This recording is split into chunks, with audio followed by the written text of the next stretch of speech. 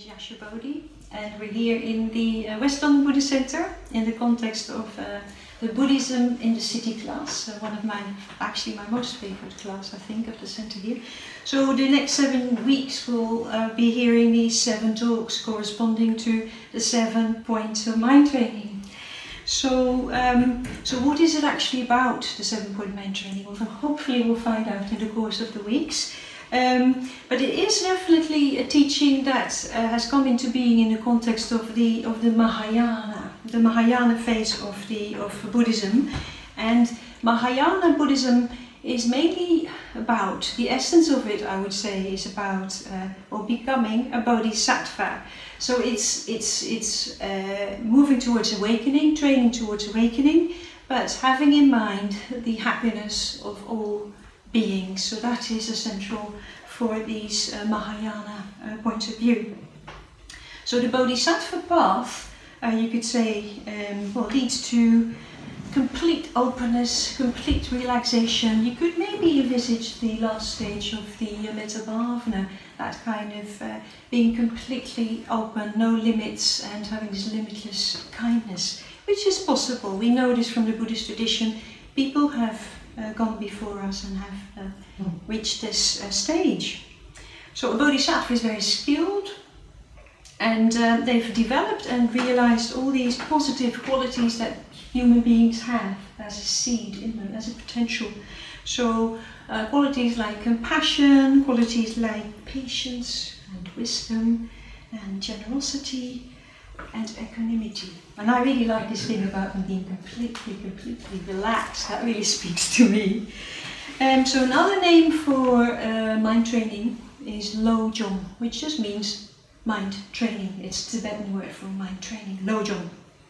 And how I view the teachings, it's another path, a bit like Satipatthana, but it's called mind training, 7-point mind training, and it's leading from being unskilled in working with all these qualities to being highly skilled and completely skilled in working with the conditions that present themselves to us in the courses of our lives, and working with difficult emotional states as well, so getting completely skilled in that as well.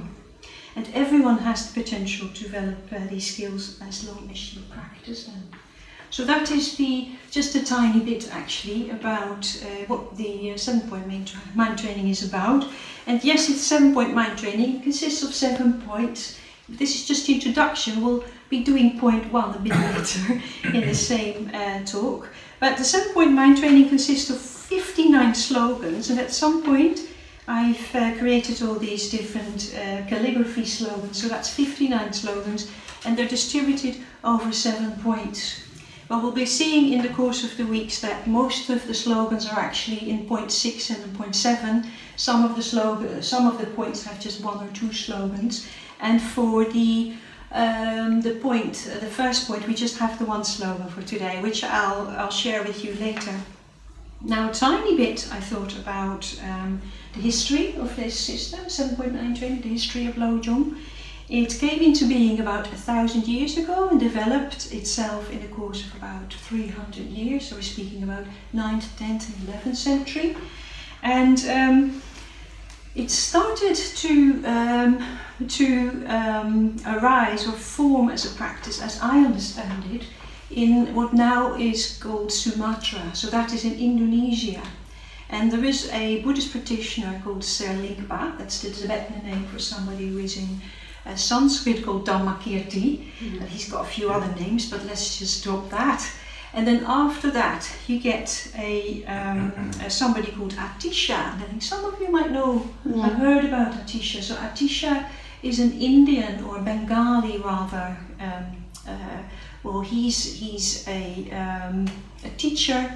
He's a scholar. So he's a Dharma practitioner and teaching that as well. And he learns about these teachings, and as I understand it, he actually travels to Sumatra to learn about this and spends a few decades learning the teachings. And then later on, you have somebody called Chakawa who then systematizes and formulates all these slogans, and that is what we base the current mind training on. And So Atisha, I just wanted to tell you a little story about Atisha. So Atisha apparently travelled to Tibet, and he was from India. He'd been to Sumatra, but he'd also travelled back to Tibet, and he brought these teachings to Tibet.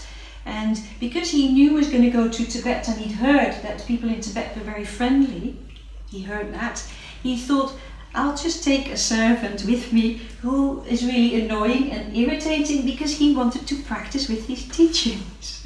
So that was quite interesting. So in the end, it didn't turn out that the Tibetan people were that friendly, I think. But the spirit of it is that Atisha's spirit is like he'd like to use life to the maximum, to practice with what life presented to him in terms of difficult conditions, difficult mind states. If you've got difficult mind states and you practice with them, you transform tremendously. So that is a little story about Atisha and the spirit of the 7-point mind training as well. And in terms of us today, this lineage is being transmitted through the ages. And there's several people now in the world who are practicing this. I think most of you know Pema Chodron. I think probably nearly everyone here will know Pema Chodron. And she particularly is one, I think, of the most well-known practitioners of the system, 7-point mind training. But you also have people like Dilgo Khyentse, a bit further on, but more known in our particular tradition, who was very skilled at practicing 7-point mind training. He was one of Sangharakshita's teachers, for instance. So Sangharakshita is the person who's founded this whole movement that we call Triratna. And within our particular movement, so this is Triratna, there's several people who've also specialized in this, and who are practicing this for people like, you might have heard of Vasantra, and people like Subhuti, Vijayamala, Prakasha. And there's been retreats led on this topic in, for instance, Parmaloka or Tiratnaloka or Taraloka. So in our tradition it's also quite well known. So that's why it's now the theme of this international retreat.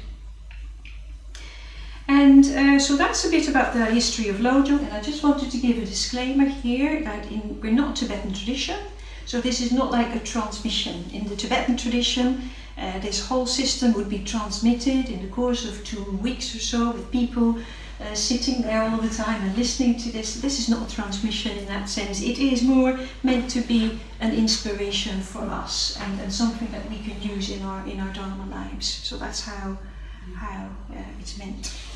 So let's just move on, and the first point of the 7-point mind training is actually to train in the preliminaries. To train in the preliminaries. So this is the slogan, train in the preliminaries. And so what does that mean? Well, firstly, the preliminaries are all about it's like preparation work, all the practices that we already do and know. And maybe if you're listening to this at home, you could reflect on that. What are the practices that I already know?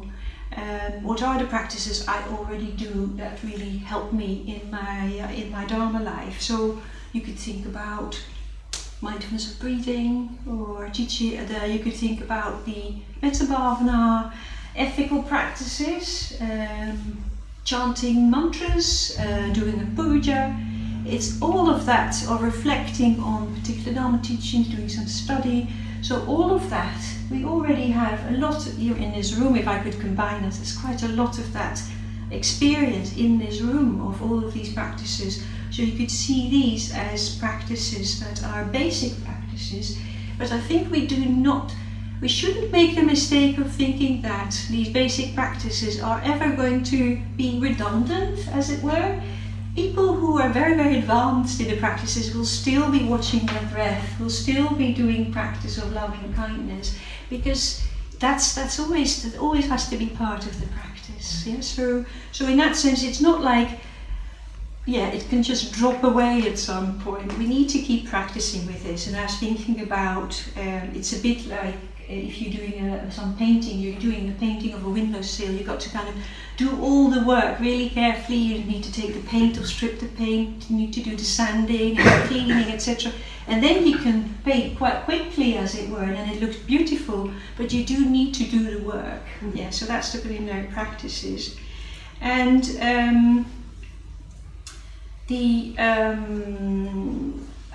one of the mind training, what's particular to the mind training, they're giving a set of 4 reflections that are very useful for us to motivate ourselves to do the Dharma practice. And some of you, most of you probably have already heard of these practices. There's a set of 4 and they're called the 4 reminders. I've done some in this class already in the last few years. So it's the 4 mind-turning reflections or the 4 reminders. Rings a bell, I think, some of you? Yeah?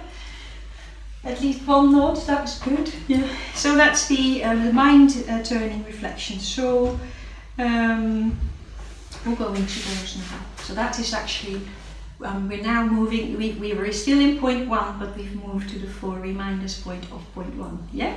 So that's where we are. So let's see which one they are. So first, in terms of these reflections, the first is about the preciousness of this human body. And it's also about the preciousness of this opportunity.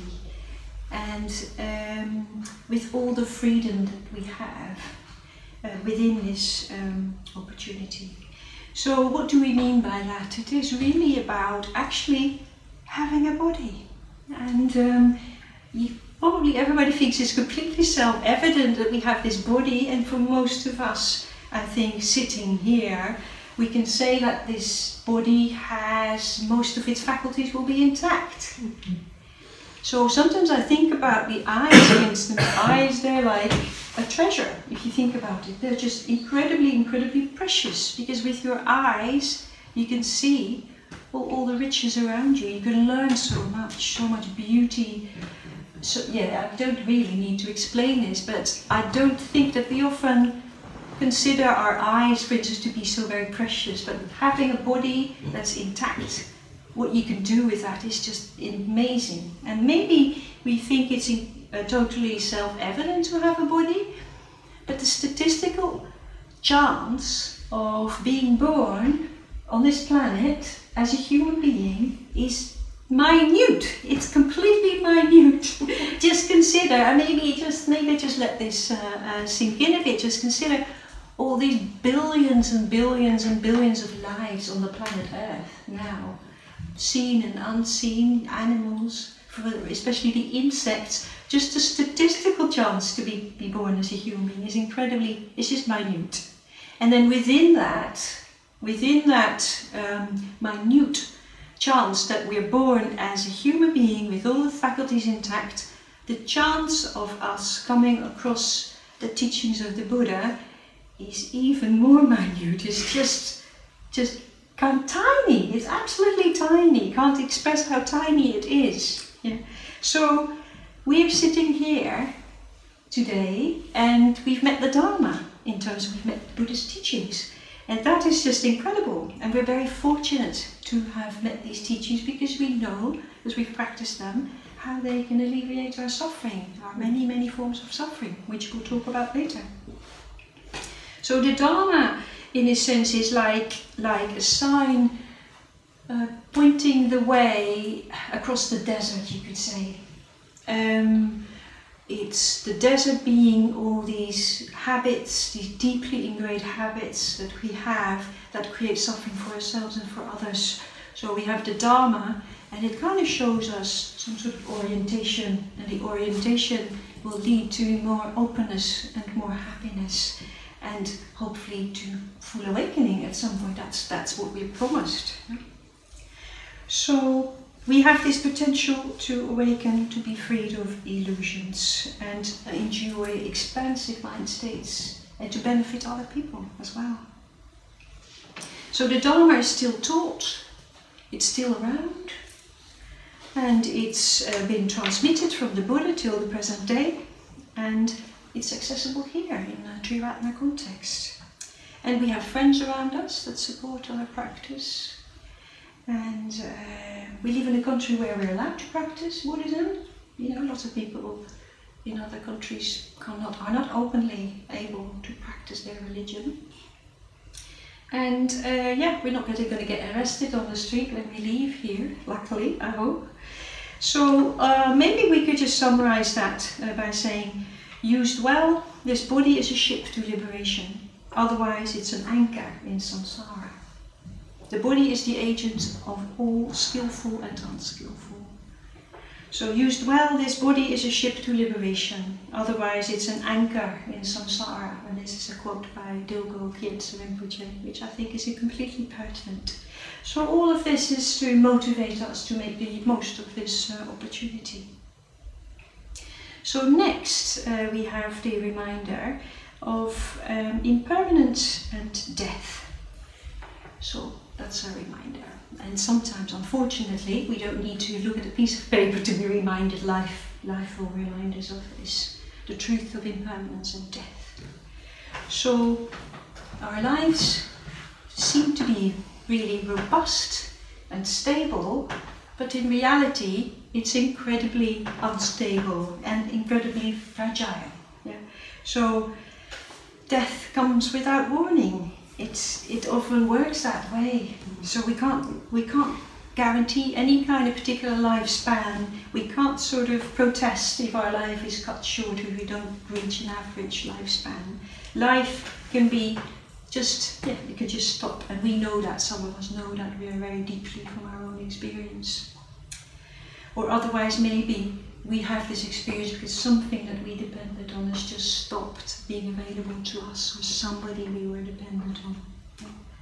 And I had this a bit of a lucid moment, which I talked about already in this context of the WLBC. But I had the moment that I was watching a blackbird in my garden a couple of weeks ago, or maybe a month ago, and I had an incredibly lucid moment, sort of understanding impermanence much more deeply as I saw this blackbird just in the garden, and all of a sudden his beak went down and up he came with the worm, and the worm went right in, and I thought, well, that's the end of the worm then. But that is how it goes. One moment, you're just and the next, you're in the stomach of the blackbird. Yeah. Anyway, so we don't have that much time actually to practice, because we don't know how limited it might be. And sometimes our lifespan is compared to a flash of lightning, or the tiny drop of a rainbow, or a bubble in a stream. So we don't have that. It seems like we have a huge amount of time, but actually that might not be the case. And it isn't the case, because our lives do go very fast. And there's nobody here from the past that can report back. I mean, everybody's gone. Go a few generations back, those people aren't around anymore, are they? They're just, everything is gone. We don't even know the names of our great-grandparents anymore. Yeah. So, and what was once a very a place of a lot of activity might now be a ruin. You're somewhere and there's like thousands of people milling around, there's lots of buildings, and then it might just be gone. It might just be gone in the course of 20 years or so. So I remember those cities that they sometimes find now in Cambodia or Thailand, and they've been discovered somewhere in the jungle, and they find, oh, this has been this huge Buddhist city. Thousands of people live there practicing, and now there's big trees on the ruins, and people don't even know. They don't know about them anymore. So I thought that's the kind of image for this incredibly impermanent nature of our lives. Okay, so it's very important in our lives to be aware of our mortality. I think everybody probably knows that. But a lot of Buddhist teachers will refer to that. And why? Because if we are more convinced of our own mortality, that will bring about maybe a sense of peace in our lives. And it's also interesting that if we face that shadow, which it is, this possibility of our lives ending, if we face that shadow, we'll be more able to be present in a moment. And the additional benefit of that, if I'm more present in a moment, I'll be more present for everybody else who comes to talk to me. So the benefits of that are quite huge. So yeah, so this is about remembering our mortality, and this kind of accentuates or clarifies the priorities in our lives.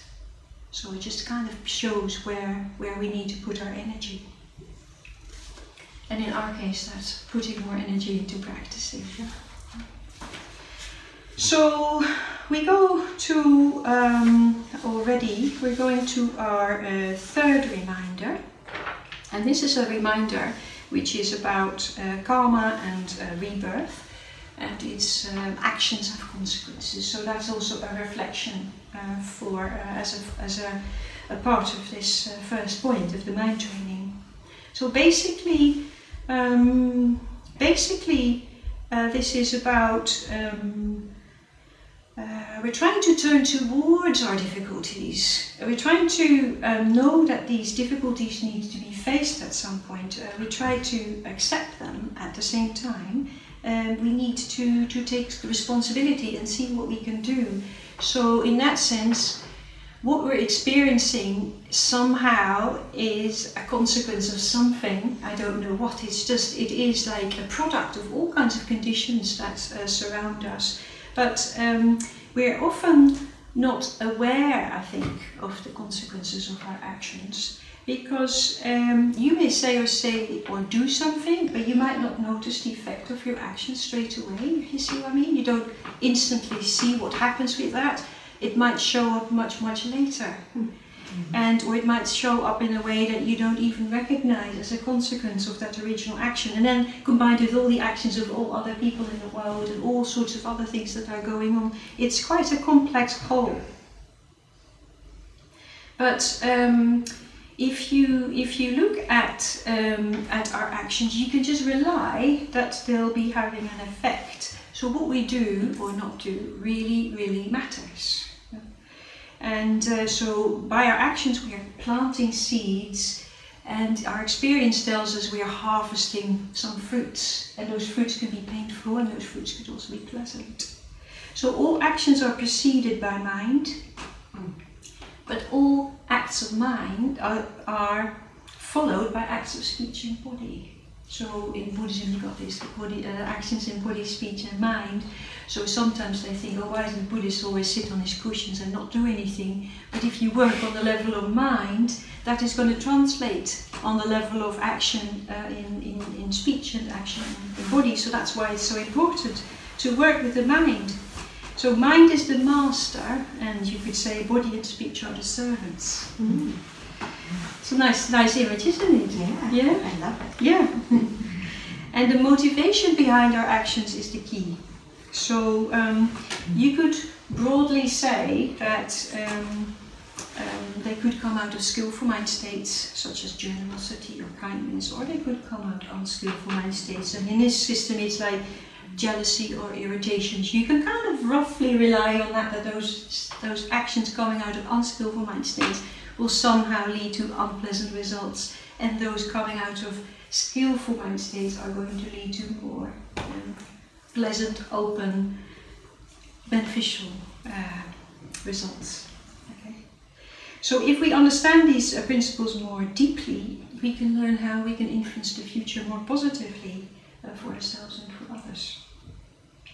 So we don't have enough time to go into rebirth, and it's also a challenging topic, I think, with Western practitioners to take this teaching of the Buddha on board about rebirth.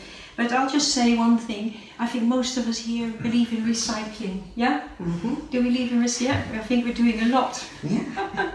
With recycling, if we're responsible citizens of the digital age. Yeah. So maybe we could just see the mind as matter that's going to be composted.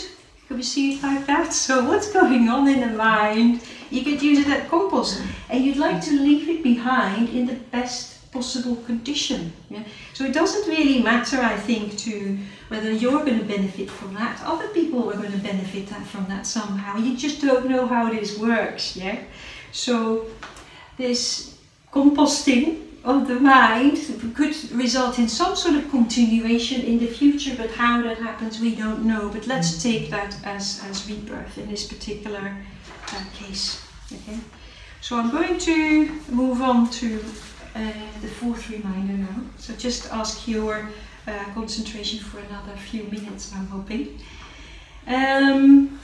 The last reminder is about the unsatisfactoriness of samsara.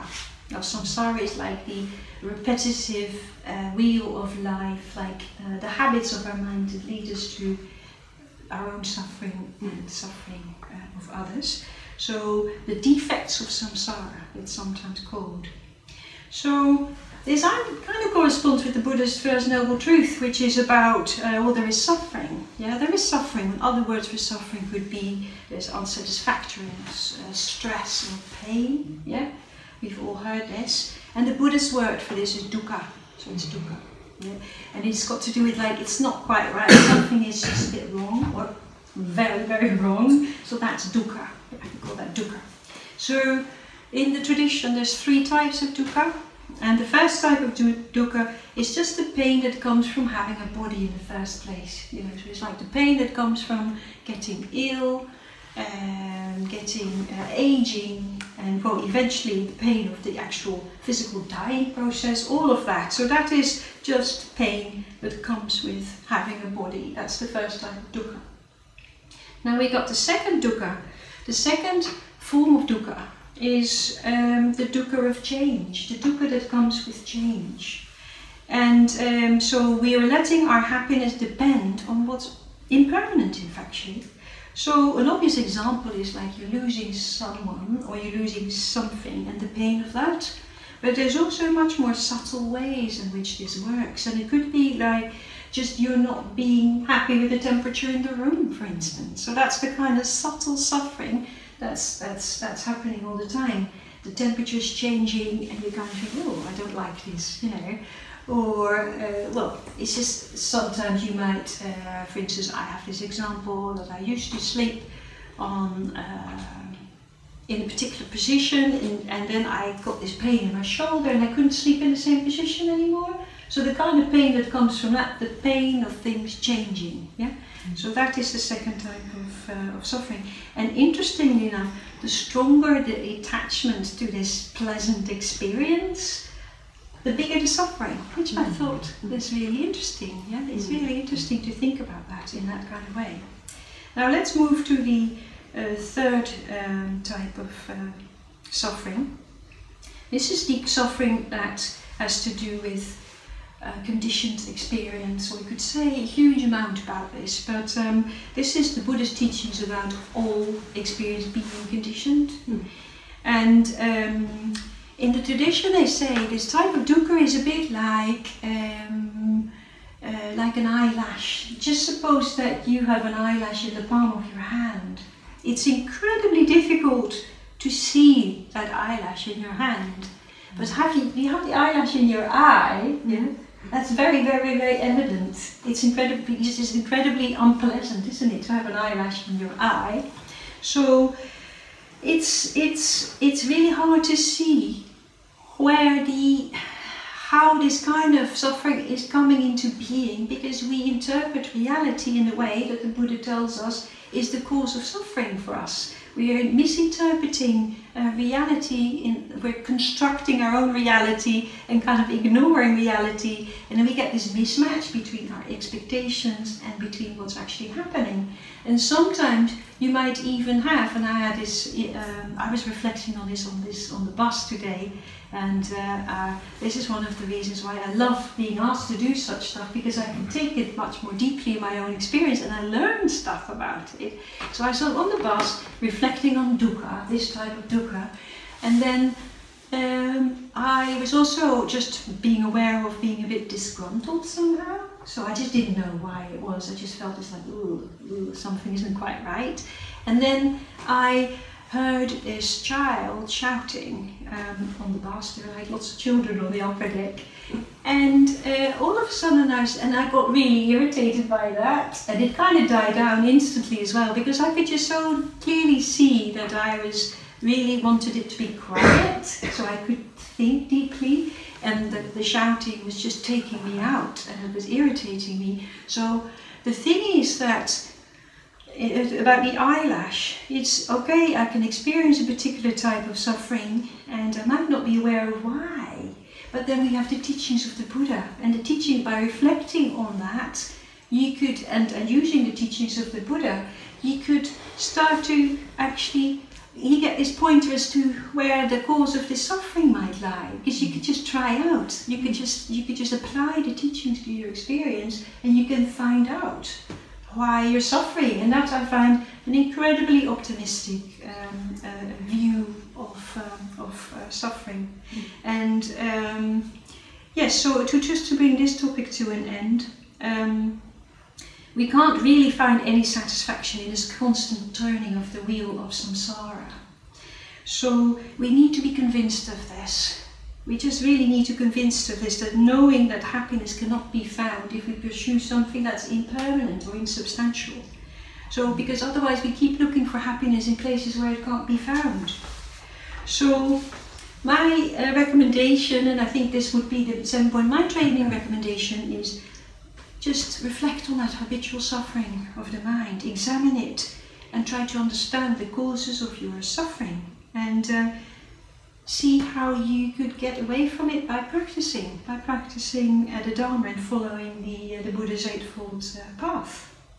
So these 4 reminders are all about waking up, waking up, facing up to reality, and be more motivated to practice, to make use of this precious opportunity, and then a result of that, hopefully, we'll have a clearer and happier mind, and we can create positive conditions for our practice.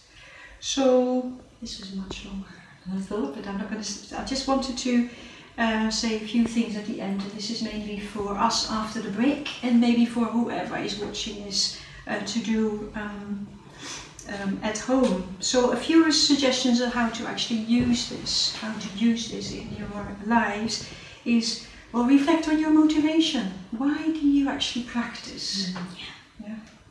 And what tools do you already have? Maybe you could just make a list, reflect on what tools do I already have and use that work for me.